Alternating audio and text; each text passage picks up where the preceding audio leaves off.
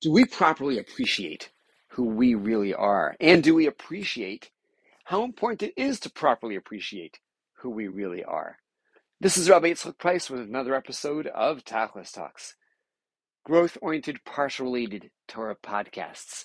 We're up to the Torah portion of Vayechi, the final parsha of the book of Bereshis, the book of Genesis. And with Vayechi, a close to basically the story of creation through the creation of the founding elements of the Jewish people.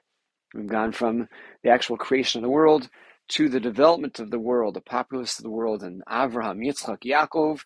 We come to the close of the life of Yaakov as he kind of preps the next generation to continue on, and the close of the life of Yosef. And a fascinating idea, which is really expressed in the work Sichos Musar of Rav Chaim Shmulevitz on next week's parsha of Shmos. A fascinating idea that we must bear in mind when looking at this transition, right? The end of the life of Yaakov and the end of the life of Yosef. We're here in Egypt, and at this point in this book, we only know of a shift. We lived in the land of Israel, now we live in the land of Egypt. We're suffering a famine in Israel, no longer suffering that famine while we're in Egypt, and everything seems basically a-okay. Of course, the next book is going to have everything shift quite radically to servitude, slavery, great despair, and then everything that will follow with the Exodus and beyond. We're right now at this transition. We're at the close, this juncture, when things have been all right and it's about to change dramatically.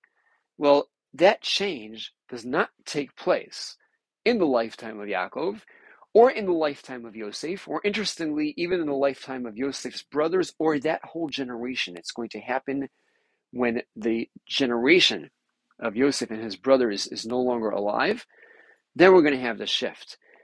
And explaining the background to the shift and helping us get some perspective at the same time on the greatness of Yosef and the technique that Yosef used to preserve his greatness.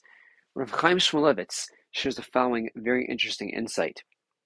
He says that the transformation towards slavery could only happen, based really on the words of the Or HaChaim HaKadosh on next week's Parsha, that the transformation could only happen when Egypt no longer viewed Israel as distinguished. When in the eyes of the Egyptians, there was a certain sense of pride, a certain sense of kavod, honor, dignity, respect. The Egyptians could not put down the nation of Israel when the nation of Israel had a certain aura of respect. When that changed, and that is significant in terms of the weakness, the breakdown that happened within the Jews living in Egypt when they no longer displayed themselves with the air of nobility and a regal nature, and they no longer were seen as distinguished and respectable, then it became possible for the Mitzrayim, for the Egyptians, to start pushing against them and to try pushing them down, which they naturally might have wanted to do all along, but simply could not do when we had that idea of kavod, of honor and respect. This idea, Rav Chaim Shmulevitz describes, we have a very interesting description and a very different topic as to how we understand the need to maintain a sense of dignity and self-respect when dealing with witnesses in a courtroom. And we are trying to ascertain that the witnesses are telling the truth. We're trying to determine the veracity of their words and the degree to which their testimony matches up to witnesses are being cross-examined. And we tell them, aside from the questions and the analysis, we tell the witnesses that understand that Adam, beginning of our book of Bereshis, Adam was created alone. Remember, way back at the beginning, Adam, and then there's a shift from Adam himself to turn him into Adam and Eve. But initially, Adam is on his own, and he's certainly not part of a society or of a global population. He's created Yechidi L'lamdecha, to teach you that the elimination of one life, the value of one life, eliminating the nefesh achas mi Yisrael, is like ibid olam mali, like destroying a whole world. And so man can declare, bishvili nivra ha'olam, the world was created for me. Even for one individual, God creates a world. The Rambam, in addressing that concept, says that these words, the words that we are telling him about the uniqueness of man, the man being created alone, and the world would be worth it for one individual, that's part of the process of trying to secure that the witnesses will tell the truth. And quoting Rashi over there, that the person should think to himself, Chashuv ani k'olam mole. I am as significant as an entire universe. Lo atrid asmi min ha'olam b'avera achas. I'm not going to want to ruin that all for one sin.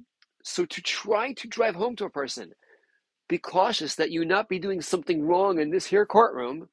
Recognize just who you are, just how big you are, just how significant you are. Don't let that all dissipate because of this failure over here if you are intending to do anything that is corrupt, illegitimate in your testimony. This idea that a person should recognize, I am like the world, or like the universe, will draw a person away from sin. And as Rav Chaim Shmulevitz describes, we have a precedent for this. We have Yosef himself doing this. When the wife of Potiphar was attempting to seduce him, the Medrash describes with the nuance in the text itself, but the Medrash elaborates on the method Yosef used to be able to avoid and evade her. And the Medrash says, Yosef declared, the way God operates with my family, he has once taken a member of my family, of my ancestry, and dedicated him as an offering, referring to Yitzchak, Yosef's grandfather, who was ready to be an offering. God had declared him this Olah. Am I going to mess myself up and make myself invalid to be an offering to God? He continues another statement in the Medrash. He said, God appears to my family. He appears to them in prophecy. Am I going to defile myself and preclude that possibility of a prophecy? And he describes that there's a greatness in my family, greatness who I am. This is not haughtiness. This is recognizing self-worth, recognizing my value, recognize my importance, and not being ready to let that dissipate and dissolve into nothingness through a tragic error because I'm too big to let myself fail. One more element of what Rav Chaim Shmulevitz includes in that essay is a fascinating perspective. The Talmud describes, Talmud and Sota, that to sin requires a certain sense of nonsense. And the terminology actually is Eidanam Chotei. A person would not sin unless an element of foolishness has taken over, has come into himself and permeated himself. So he's a fool. Well, if he's a fool to do a various element of an offense against God, if it's foolishness, well, then why aren't we off the hook? If we fail, the real fool, the person who does not have the capacity to think clearly, a person who unfortunately doesn't have the cognitive capacity, the shota, is off the hook for his errors.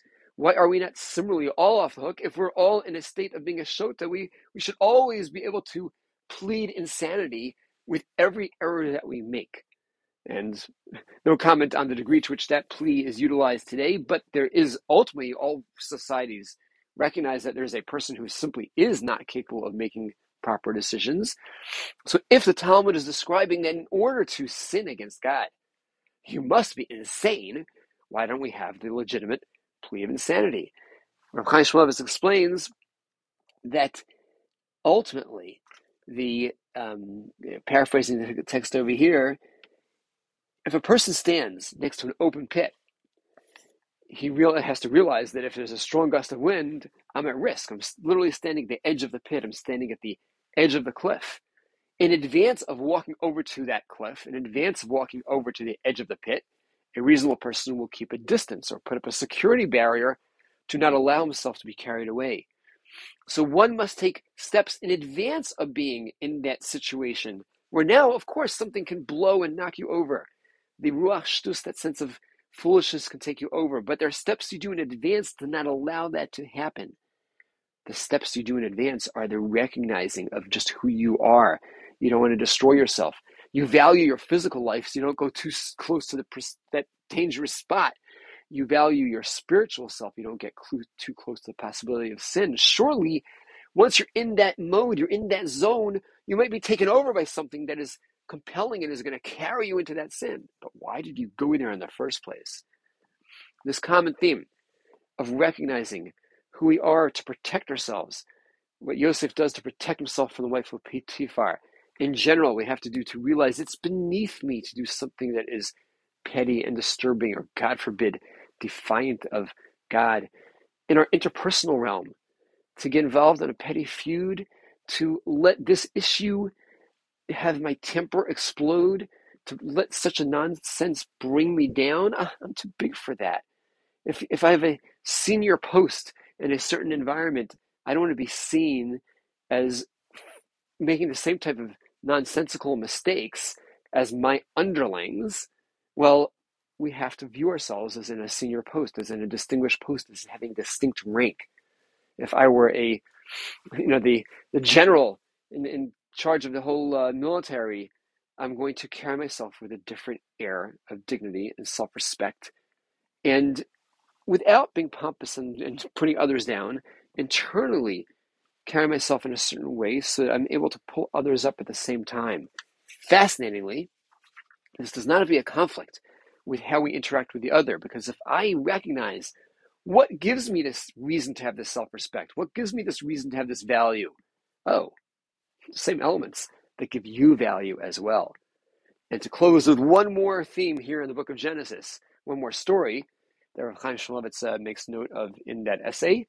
Way back with Avraham, 3 guests show up, and initially they're described as standing over him. They're nitzavim alav. A few sentences later, it's hu omed alehem, he is standing over them. In between their standing over him and his standing over them, initially they as angels are by definition standing over him. What happens then is him standing over them. When he does what he is expected to do for them, given the context, he is doing the act of hachnasas orachim, of welcoming the guests and providing for the guests and trying to feed them. And again, within the picture of what's happening over there, that it seems like they are people or are wanting to be treated like people, then I will host them like they are people. When he goes through that, the midst of emotions, and is providing for them, so he is, in a sense, acknowledging their greatness. He's humbling himself before them. And in so doing, he becomes elevated above them. And he becomes Omed Alehem. And he is higher than them.